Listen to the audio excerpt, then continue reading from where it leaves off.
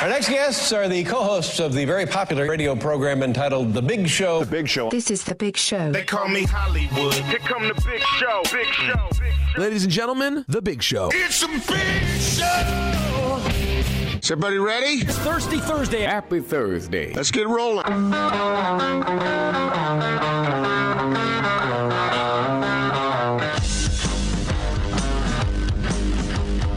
This is The Big Show with Gordon Monson and Jake Scott, presented by Big O Tires. Stop by your locally owned Big O Tires for no credit needed financing and the best prices on winter tires. Big O Tires, the team you trust. This is 97.5, 1280 The Zone and The Zone Sports Network.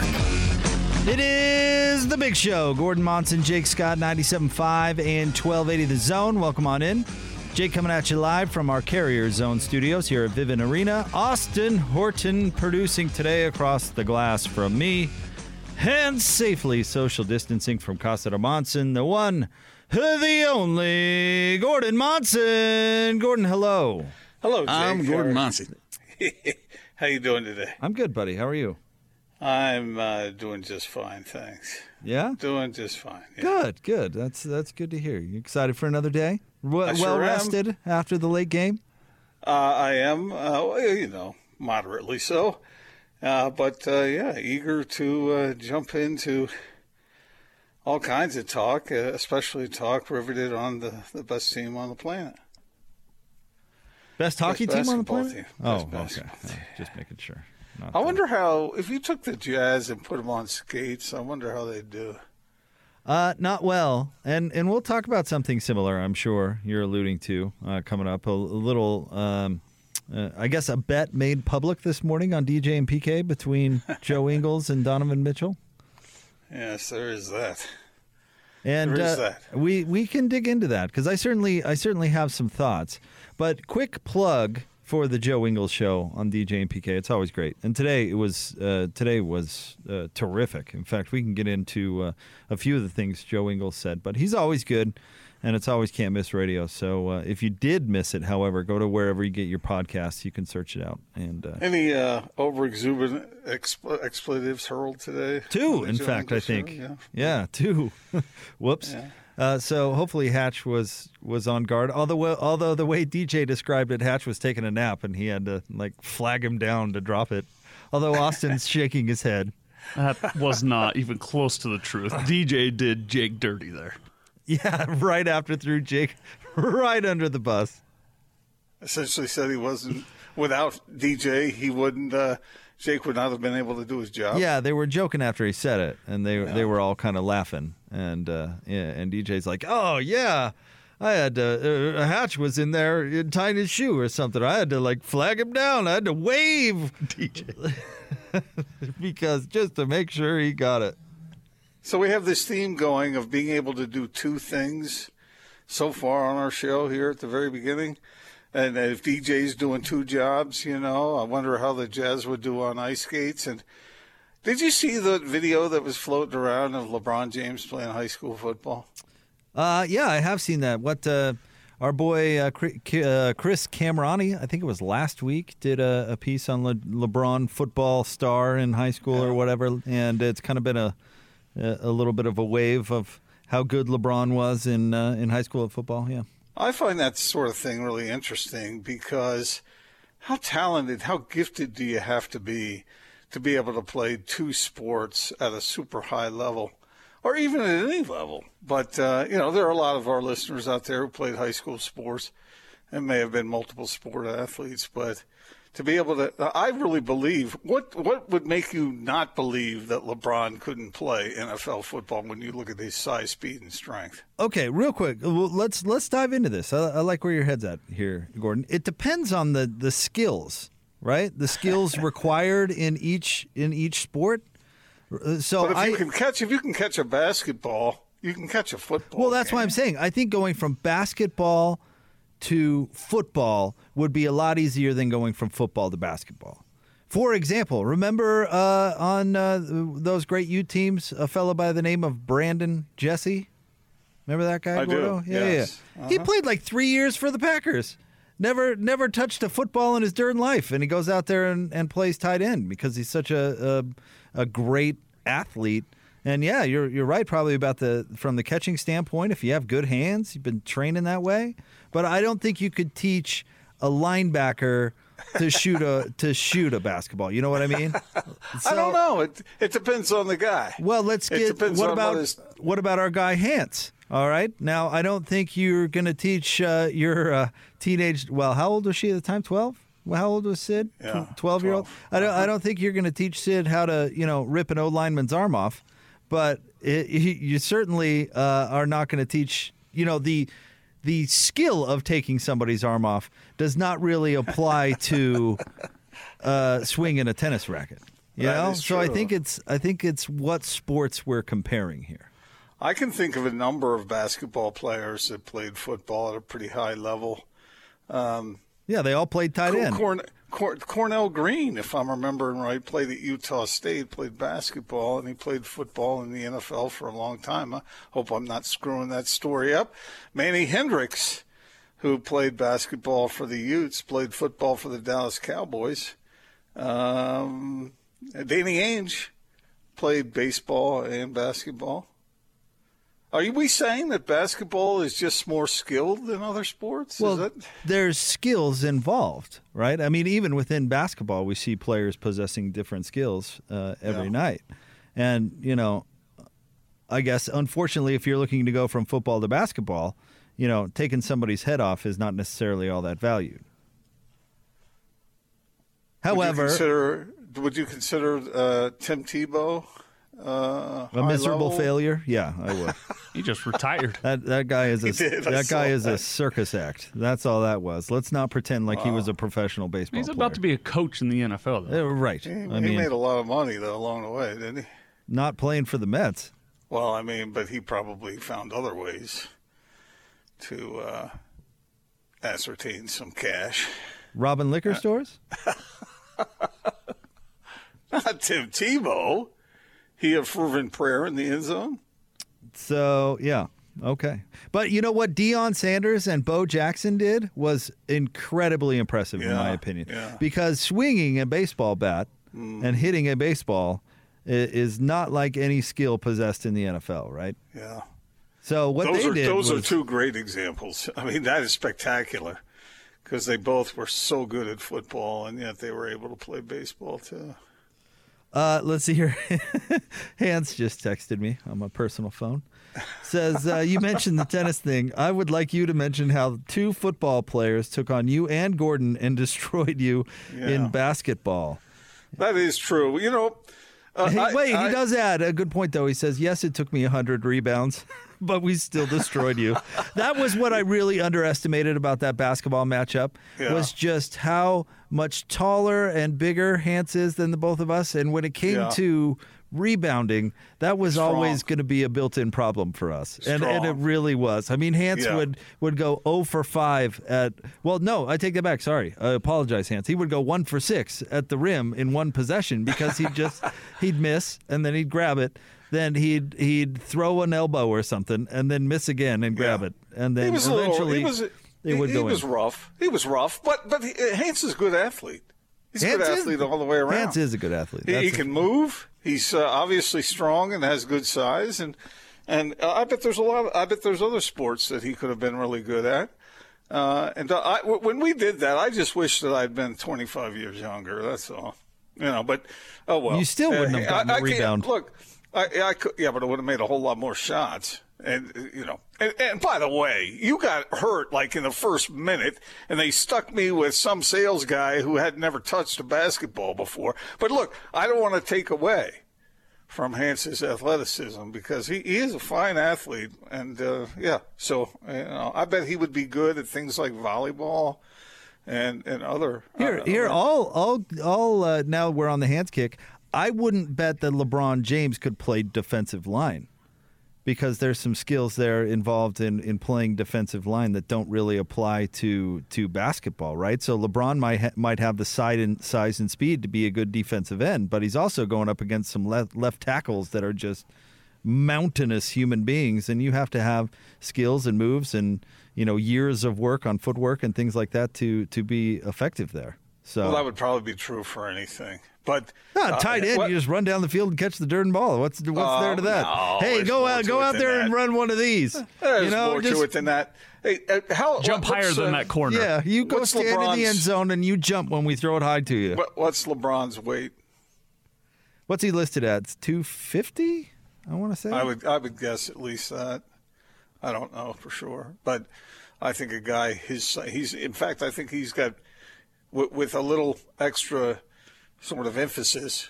He's 250, so he's just about the size of Karl Malone, and I think he might be the perfect end rush guy.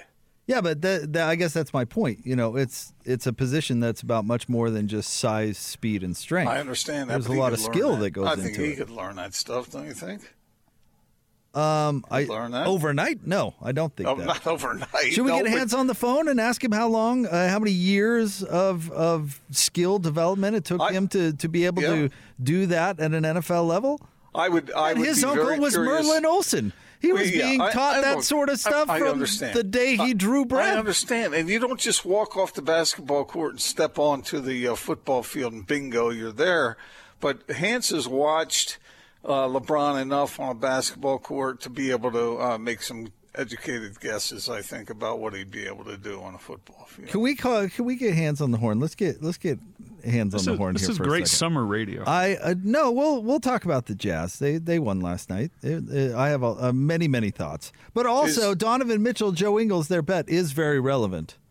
Austin, Not out the gate, maybe. and we're talking about 20 out of 21. and we're Wait a minute, promoting wait a the minute. station. We're Is promoting Hi, Hans and Hans. You ready Scotty. to waste some time with us? Is Austin schooling Was us my on mic the up? air? Yes, is that what he's doing? your mic was on the. Well, I meant it. All right, let's get out of the zone phone. You hear him, of course, from 10 to 2 on these very airwaves. Oh, hey, Hans. Oh, hey, guys. Hey, listen, I'm going to ask you a really simple question, and then we can go from there. But how long? So LeBron James probably has the size and speed of a defensive end.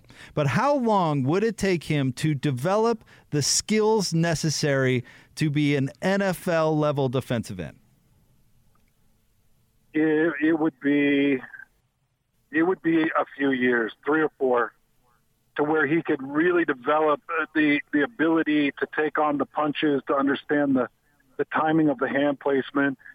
Tight end, you guys are nailing it on the head with tight end. I think, our tight end with the Colts was Marcus Pollard. And Marcus Pollard, I don't think he played a single down of college football. He played basketball all through college, and then the Colts drafted him, I think, as from basketball or out of basketball into the NFL. And then by the time Marcus Pollard was he was a solid tight end. He was one of Peyton's favorite targets. He's a Pro Bowler, right? Yeah, I think he was, and I know that they placed a franchise tag on him the year I got there. So I think tight end wise, I think you could adjust pretty well. You have to learn some of the skill of down blocking, and that was one thing that Marcus struggled with a little bit, getting his hands dirty in the trenches. But it is tough. You take the impact of a punch of a 340, 360-pound offensive tackle. You got to learn how to absorb that impact and how to drop shoulders. And I do think LeBron's got a level of physicality that I think would translate. But I think give him 3 years, and I actually think he could probably be a Pro Bowl defensive end after 3 years. Really, Right. Pro Bowl, huh? Yeah, Hans, I do. how long did it take you to make the adjustment from defensive line to offensive line? About 3 years. Did it? It was Wow. it was a really tough adjustment, and it was that adjustment that got me booted out of the NFL. When Jim Mora got fired and they brought in Tony Dungy, Tony switched me from the defensive line to the offensive line, and I only made that position for 2 years in the NFL. Was cut in my third year, and when I went into the AFL, I moved to the center position, and that's when I found my calling. I wish I would have been a center all through college, and things might have been a little bit different. But it takes a while, Gordon. Those position switches, and we see it a lot with Kalani Sitake. We've seen it a ton with Kyle Whittingham. I don't think people understand sometimes how difficult those switches are. But Jake's got a great point, too, though. That defensive end position takes so much time to get the timing of the punches of the offensive tackles. And to understand the pressures that are coming on the outside. And then also keeping in mind, I've got to have physicality, but I've got to keep contained, and I've got multiple responsibilities. And then the other thing that would blow you away is to see the depth of a playbook for a defensive end. Like Vic Fangio's defense, his playbook was nearly as thick as Peyton Manning's offensive playbook, with all of the different sets that you have to understand. And so there's a mental game there that I think LeBron would pick up pretty quickly. But I think Jake's right. It could probably be about 3 years before he'd be a really good defensive end. But mark my words, he'd be a Pro Bowler inside of that 3 years. Not now, but when he had his youth. All right, well, we've got to let you go, Hans, and I've got one more thing for you, but Austin's tweeting mean things about us not talking about the Jazz game Wait last a minute. I do have a question for Hans. Other than wrestling, what other sport would you be best at? Well, I golf a lot now, but I just don't have the flexibility to do that. I could not hit a baseball to save my life. I will always, and nobody will ever sway me off this, hitting a baseball is hitting a pitch at a high level, I think, is going to be the most difficult thing to do in all of sports. There's no way I could have done that. Synchronized swimming, I can't hold my breath very well. I don't know. Rhythmic gymnastics, I'd look terrible in a leotard. How are you on ice? Because curling might be a thing for you. I like how you went to curling and not hockey. No. Curling, honestly, I've had this discussion with my buddies about Olympic sports, about what is the one Olympic sport you could pick up tomorrow and most, have the best chance at making the Olympics. It's got to be curling, right? Not if you're throwing a stone. Not if you're doing that. I can run on that ice and sweep. All I have to do is get there. I don't have to throw the darn stone. I just have to make it to the game. Well, Gordon, you've spent half your life on a cruise ship and you played shuffleboard. It's a lot like that. And so I think you could be a great defenseman in hockey. I think that might have been something you could do. I don't know how you are on skates, but anyway. I would end up like was it Happy Gilmore that tried to kill somebody with an ice skate? Yeah. I think I would go too far. Take off an ice skate and try to hit an official with it, do something stupid. But it's a great conversation, man. You guys crack me up every day. You guys are awesome. Hey, Hans, real quick before we let you go, you mentioned a few minutes ago you said booted from the NFL. I'm not critiquing, but you left the NFL. Don't say booted. That makes it sound like you were running drugs or something. Don't say booted. Say, when my NFL time was done or something like that. You go, when I was booted from the NFL. So Hans, what I take from that whole thing that is, if Mora had stayed in place, you would have had a long, prosperous NFL career, and Tony Dungy essentially took a wrecking ball to your career. I would like to think that. I'd like to think that making a position change in the NFL is not the best time. But I got to throw a plug in for Sid. And look, I know I try to avoid this 12-year-old girl beating me in tennis thing all the time, but it does go back to this conversation of Donovan Mitchell and Joe Ingles. Somebody that is trained in something, whether they're a 12-year-old girl or, they're a 24-year-old adult in the majors or in the professional side of things, somebody that is trained in something is going to make life miserable. It's not like Sydney came out there and was delivering like these power shots across the body. She was just placing the ball where I couldn't get to it. She hit the ball pretty hard. I'm not saying that they came across soft, but she knew that she could place that ball anywhere on the court and really confuse me and get me, leaning one way and not be able to get back the other way. When somebody's trained in something, Donovan's trained in throwing a baseball, and Joe Ingles has never held a bat. There's no way he's hitting one of those 10 pitches off Donovan. I don't think so either. I think you're right on the money on that, Hans. But wait a minute, Hans. Let me just repeat in the infamous words of Kevin Graham, when Jake went out on the court to warm Sid up before she faced you in that infamous match, Kevin saw the ball go back and forth, and he turned and he said on the air, Hans is screwed. Believe me, I knew in that same time period I was in a little bit of trouble. I came off the side of the court, and Man Crush was my coach, and at that point Man Crush said, we've got two options here. And I said, what are they? He said, number one, you take an embarrassing loss. Number two, you fake a bad injury, and we get you out of here on a stretcher. So you did both. I tried the injury thing, but nobody was biting it. And everybody had paid, or I don't know. There was like 800 people that came. I was like, well, this is ridiculous. Now I gotta finish the match. So I got up and finished. The Man Crush rub down was weird. Yeah. All these years later, that was still weird. That was still really weird. Hey, if you guys remember, I showed up with a wooden racket, and my idea was I was going to smash that wooden racket to try to intimidate Sid. And Gordon, do you remember that? I had that wooden racket, and it was after the first serve. I smashed that wooden racket into smithereens and yelled a couple of times. And Sid looked at me like, you need psychiatric help. Like, you really have issues. She had no fear. She just thought that I had problems. He said, you stay on your side of the net and we'll be just fine. And that weirdo you brought, you keep him as far away from me as possible. That guy who's rubbing out your hamstring with ligaments? Yeah, you keep that guy. You're right, Hans. You're right. I was shocked at how many people showed up for that. I mean, you packed the house, man. Yeah, and let me tell you, if Donovan Mitchell throws a pitch against Joe Ingles, we will, if they allow people to come in, we'll have everybody safely, socially distanced with their masks on, whatever's needed. But we will get people in there. That would be a fun thing to watch. Yep. All right, Hans. Well, thank you for jumping on with us and helping us with this conversation. You know, you're one of the few professional athletes that we know on a personal level, so you get phone calls. I apologize. Well, I appreciate it, guys. You got the best show out there. Thanks. Thanks, buddy.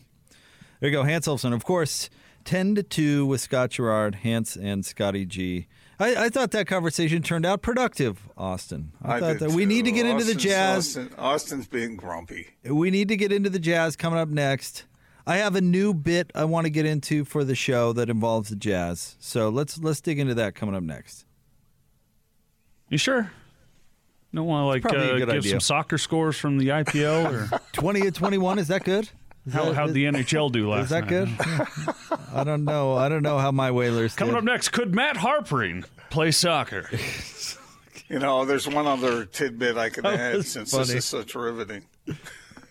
No, you don't need to add anything. It's okay. We can go to break. A friend of mine was an all-state baseball player, and he challenged a college softball pitcher said he could hit the ball off of her, and I think he made contact once. So be careful what you're challenging people to. They can wing it around pretty well underhand, so it seems.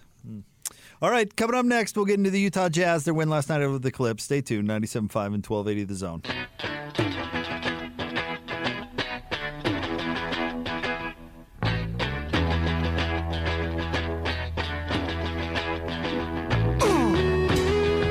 Utah's highest rated, most listened to sports radio afternoon show. This is The Big Show, presented by Big O Tires. Stop by your locally owned Big O Tires for no credit needed financing and the best prices on winter tires. Big O Tires, the team you trust. This is 97.5, 1280 The Zone and the Zone Sports Network. Big Show, Gordon Monson, Jake Scott, 97.5 and 1280 The Zone. Band of the day today, The Guess Who. Kind of selected by all of us, really. It was kind of a unanimous decision today. Brought to you by Live Nation Concerts. Buy concert tickets and get the latest tour news and artist insight at livenation.com. Question for you, Jake. Who does a better American Woman song rendition? The Guess Who or Lenny Kravitz? That's not even a question. It's by far The Guess Who. Okay. I just thought I'd ask. I mean, no offense to you Mr. seem to favor the second team to come around to recording something. Well, not only, but usually when it just involves the Beatles, mostly. The Beatles are worse than Milli Vanilli. Oh, here we go. Oh, speaking of which, where's Austin's incriminating audio? Statute of limitations is. No, we get to do it. What should we do? What do you want to do, Gordon? I don't know. The split story. Yeah, let's do the split story. We'll get to think about it, Jake. You're really good at coming up with stuff that cuts right to the core. All right. Let's get to the split story. Let's talk about the Jazz game last night. Two guys, two topics, two opinions. You talk. Give me two. This is the split story of the day on 97.5 1280 The Zone and the Zone Sports Network. Donovan driving to the rack, scoop and a score. 20 for Donovan. Coffee driving with the left hand, tries to bounce it through traffic off Gobert's leg, picked up by Clarkson. Given to Oni in the open floor, he gets it ripped away by Jackson, who saves it right back to Oni. Hands to Clarkson, flip shot no good. Loose ball rebound, Rudy has it, knocked out of his hands, Rudy recovers. Bullets it up top to Ingles. Head fakes a drive to Patterson. He flops, no whistle. Ingles retreats out, fires the three, got it! 10-point lead by the Jazz. Dubak turning, driving, spiked by Gobert. Absolutely eviscerated. Here comes Donovan on the push, crossing over, driving hard to the lane, hands to Rudy, hide the women and children, he's coming high and hard with a right hand hammer. 20 for Rudy. Williams snakes around, he's got Rudy on him on the outside. Once a night they try it, pull-up jumper, Rudy blocks it. It never works.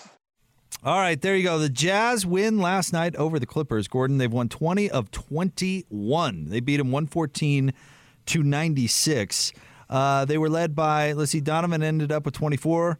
Rudy with 23 and 20, the fourth time in his career he's gone for 20 and 20. And by the way, Gordon, they've won all four of those games. But what's your thoughts after watching the Jazz keep the streak alive?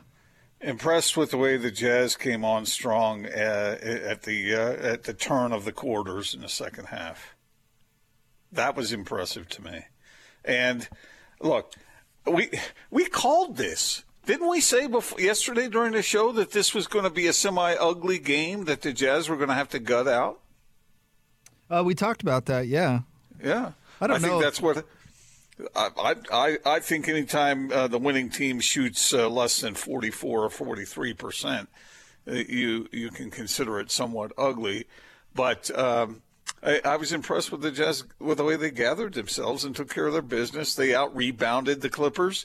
They absorbed the physicality. Now, this is a version of the Clippers that's a little different than the one you're going to get in the playoffs. But still, don't want to put a little asterisk by every Jazz win when they've won this many. So, anyway, what do you think?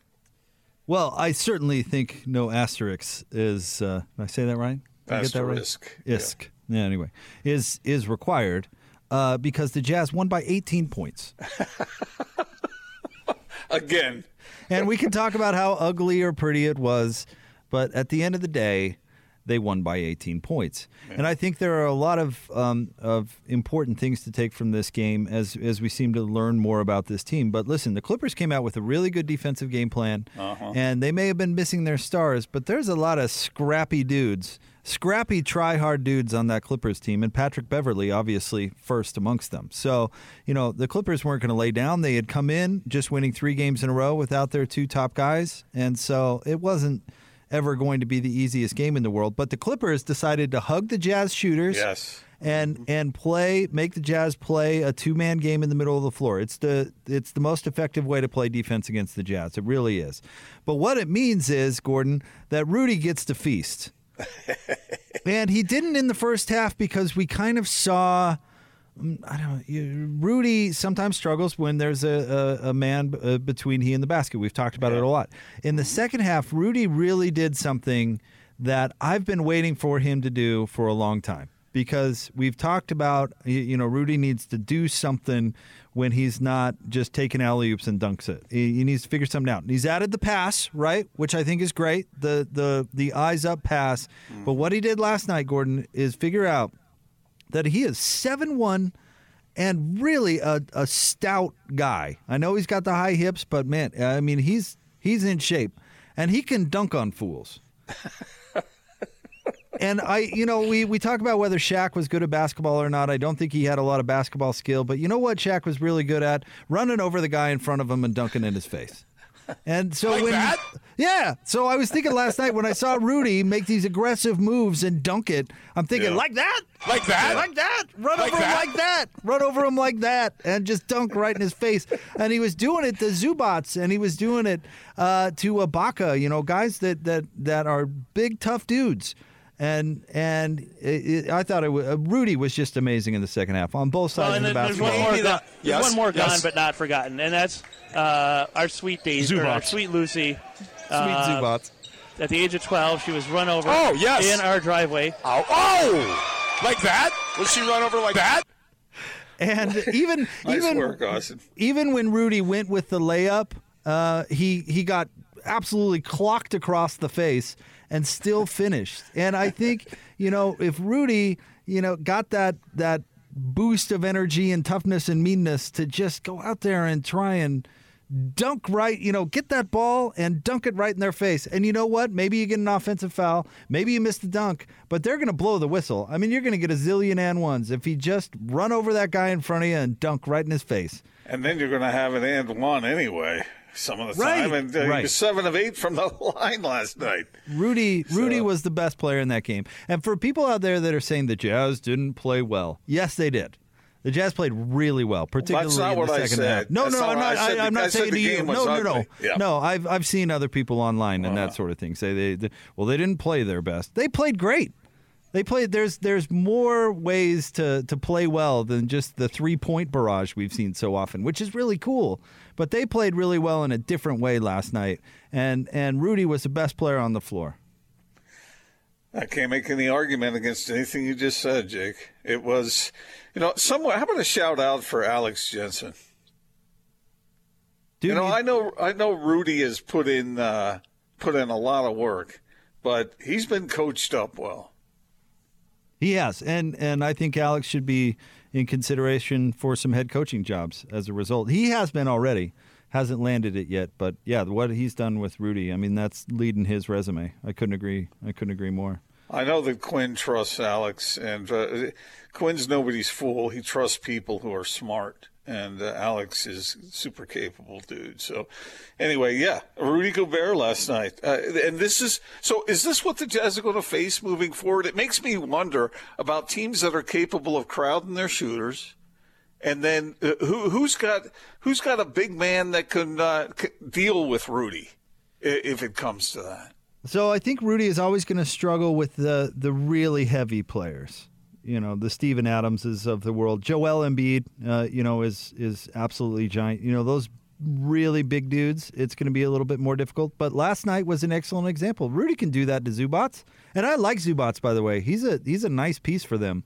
He's going to make them better in the playoffs. But he can do that to Ibaka. Even Patterson's got a little heft to him. What do you make of him against Marc Gasol? Oh, I think, Gasol's kind of at the... They've had games where Rudy's got him and then games where Mark's got him. I know, but here's the thing with Gasol. He's entered the oak tree phase of his career. The ribbon? From an acorn? He's... once those roots are planted, it's a little bit more difficult. Oh, I thought you were going ribbon around the old oak tree. Okay. No, maybe rings around the trunk. Think of the Ents in Lord of the Rings. Okay. That's it's just it gets a little more difficult to get all of that. You mean like tree beard? Yeah, he's got a little tree beard going. It's interesting that you bring Marc Gasol's name up because when you were talking about Zubats, I think those two look a little bit alike. Like physically? In the face. Oh. I'll leave that to your judgment. I have not studied Zubats' face all that often.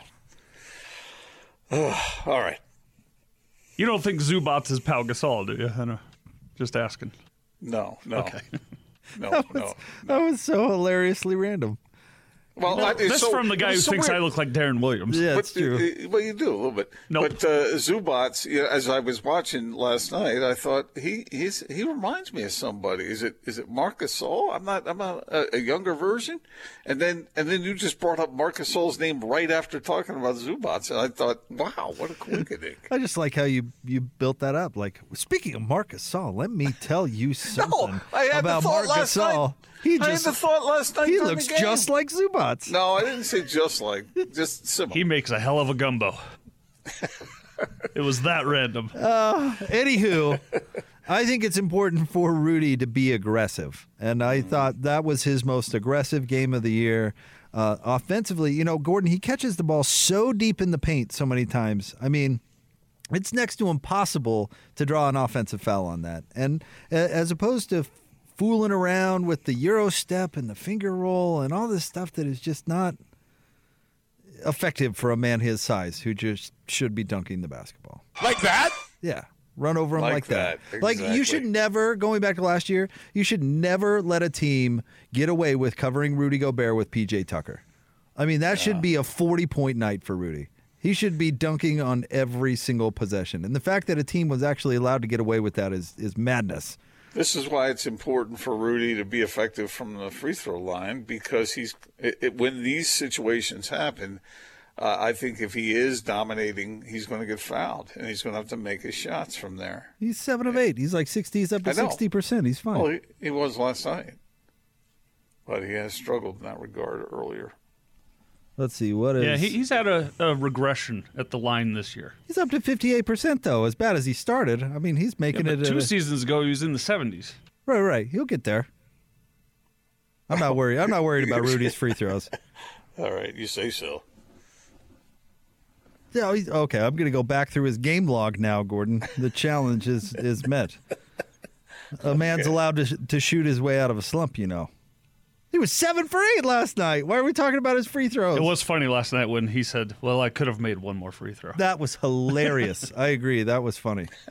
Well, I mean, nobody has the perfect game. I could have made one more free throw. Well, that tells you that he's at least thinking about it. He's working on that part of his game. Well, he has been since he got in the league. Yeah, I know. But especially lately, because he knows what's coming. He knows if he doesn't make those on a regular basis, he's going to get fouled a lot. And he should get fouled anyway for all the reasons you already articulated. All right, we'll have more coming up next. Stay tuned. Want to remind you about our good friends at Zerorez. Dirt, dust, dander, and allergens are no match for Zerorez carpet cleaning. Want the contaminants gone? Call Zerorez right now. Just $25 per room. Minimums apply. Search Zerorez carpet cleaning. More next. 97.5 and 1280 The Zone.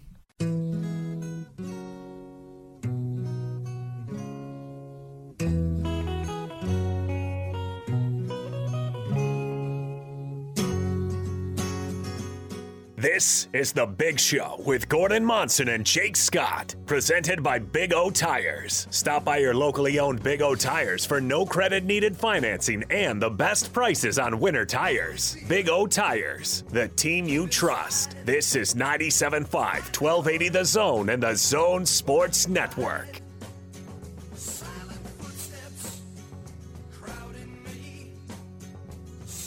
Big Show. Gordon Monson, Jake Scott, 97.5 and 1280 The Zone. This is a great song. Gordon, so I've gone back through Rudy's game logs real quick here, talking about his free throws. And actually another topic coming out as free throws has popped up in my mind. But just to give you an idea of how well Rudy's shooting from the free throw line as of late. Let's go to his game against Indiana where he struggled. Okay, he was 2 of 9 against Indiana. Here are the numbers, what he's done since. You ready?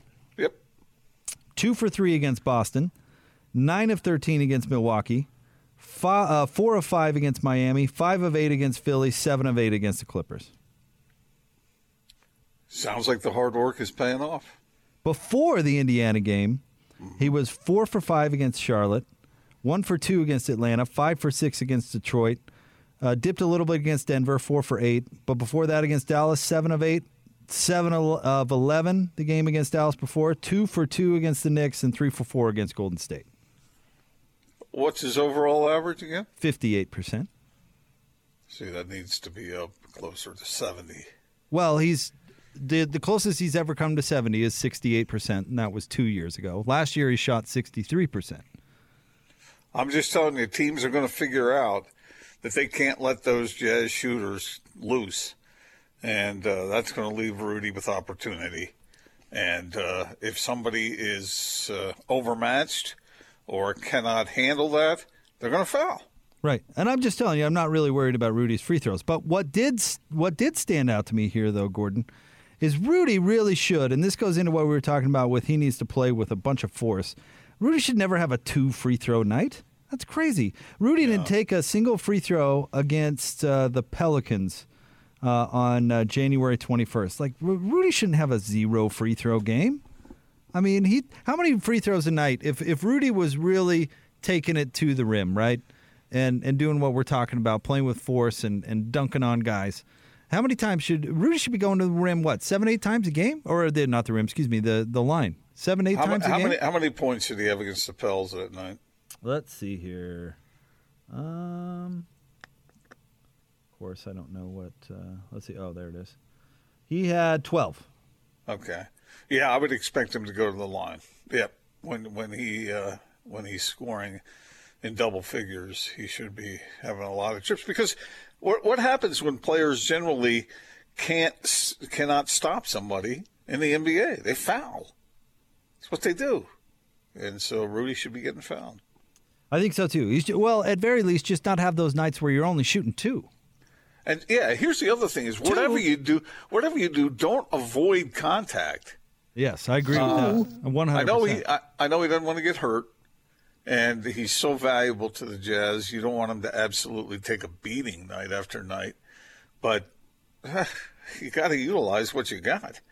And teams that let those Jazz shooters run free are going to lose. They're going to lose. So they really don't have much of a choice but to create some space in the paint for someone like Rudy.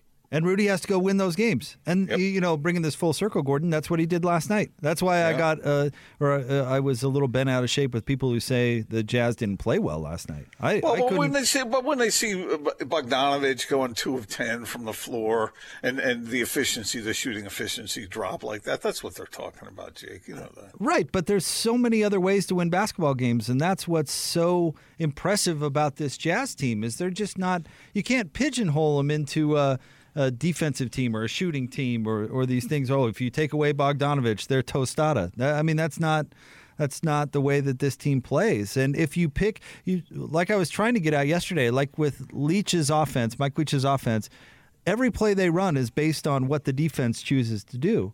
And the Jazz can come into any game plan, and it may take them a quarter or two to get adjusted, Gordon, but if you play one way, they're going to beat you the other way. And if you hug the shooters and you say, we're not going to let Bogdanovich beat us, well, Rudy's going to feast, and you're still going to lose. Well, maybe. If I were the Jazz, I'd be trying to find ways to, well, obviously they would, try to abide that sort of thing, that kind of strategy, because there's going to be nights when that, and if the Clippers had had Kawhi and Paul George, I'm not sure that their offense would have suffered quite the way it did last night. Maybe, but the Jazz still won by 18. Yeah, that's a strong argument. I understand it. I understand. So I guess the question then comes down to, would the Clippers' efficiency have risen to the point where they would have made up that 18-point margin? There's no way to know that. Well, what did the Clippers shoot last night? They shot like 40, low 40s, right? 44. So not you bad. would expect that's not this. I don't think that's. I think most teams would want to bring it up a little bit from there. It's not bad. It's better than the Jazz shot. That's true. And the important part is the Jazz still got their attempts up. They still had 43s attempted, which is a big deal because you have to keep them trying to play Rudy honest. So as long as you keep shooting those threes, then they have to keep hugging the shooters. So I love it because it's way more nuanced than just, well, the threes were going that night, Bob. Right. They have other ways that they can go out and attack teams. And it's live and learn from Quinn Snyder, at least from my observation, because, hey, you lost a couple playoff series to the Rockets because you couldn't handle what they were doing defensively. Yeah, you got to have the to and the fro, the frick and the frack. Yeah, so you build a team around being able to take whatever the other team's throwing at you. I love it. I think it's great. Okay, so I have a really weird observation, so don't judge me on it, okay? Is this weirder than Zubats looks like Marc Gasol? I don't know. I'll leave that up to you to decide. All right. But as I was watching that game last night, I don't know if it was the camera angle or what, the lighting or what, but the three-point shot looked farther than it usually does. And I'm not saying it was. I'm just saying that's the way it looked. Am I the only one that felt that way? I hate to edify this comment, but I noticed that myself, Gordon, and I think it's because the three-point line is so much thinner on that court that they used last night than the typical line. Huh. I mean, it was like pencil thin, and usually it's an inch and a half to 3 inches thick. Yeah, and I got to be honest, I didn't notice. You didn't know? Every time I saw a Jazz player go up for a three, I thought to myself, wow, that's a long, long shot. And when you typically watch them, it's long, but not that long. It looked like they were having to chuck it in from forever. If anybody else knows that, Austin, I'm glad that you picked up on that too, because I just thought, I knew it wasn't true, but that's the way it felt. That's the way it looked. And it wasn't because the Jazz missed some shots. It was, I don't know. It was strange. You know who we should ask this is Gordy Chiesa next Monday. He loves the question about the distance of the three-point. He does love that. We know that it's identical, but it just looked like, wow, how do they make any of them? There was a viral video floating around a few weeks ago where the camera was moving back down the basketball floor at the same speed as the moving banner on the scorer's table. You know what I'm talking about, Gordo? And if you watch it, it looks like the player is just like scooting along the ground. The guy that's waiting to check in. The guy waiting to check in, yeah, who's sitting by the scorer's table. It looks like he's just like... on a moving sidewalk. Yeah, on a moving side. It looks like a Jamiroquai music video. It's kind of freaky, that video, because your mind's like, that's not right. So it wouldn't surprise me if it were some sort of like mind or trick, the camera angle with the thickness of the three-point line or something like that playing on your... I thought it was the angle of the camera or something, because it looked like forever. And have you ever covered a game when they've had that camera run up and down the court? It is a weird feeling. They do that in the NCAA tournament. I've seen it, and just this thing down the court, back and forth. It's weird. Hey, look at what PK is just tweeting out here. Apparently, Brian Thompson is committed to the Arizona State Sun Devils. Oh.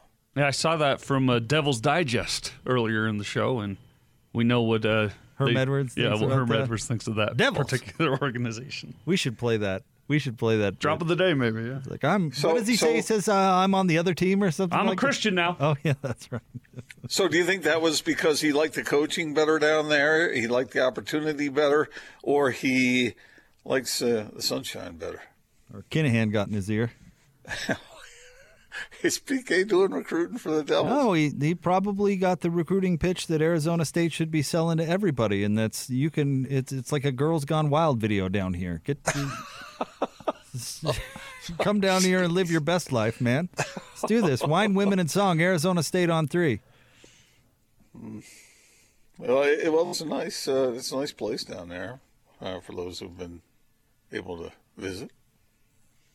You claiming Phoenix now? I didn't mean that to sound as Chesterish as it did. Wrong persona there. Sorry. Yeah, that's all right. I ruined it. It's fine. Anywho, Brian Thompson going to Arizona State. All right, we'll have more coming up next. My bad. It's the Big Show, 97.5 and 1280 The Zone.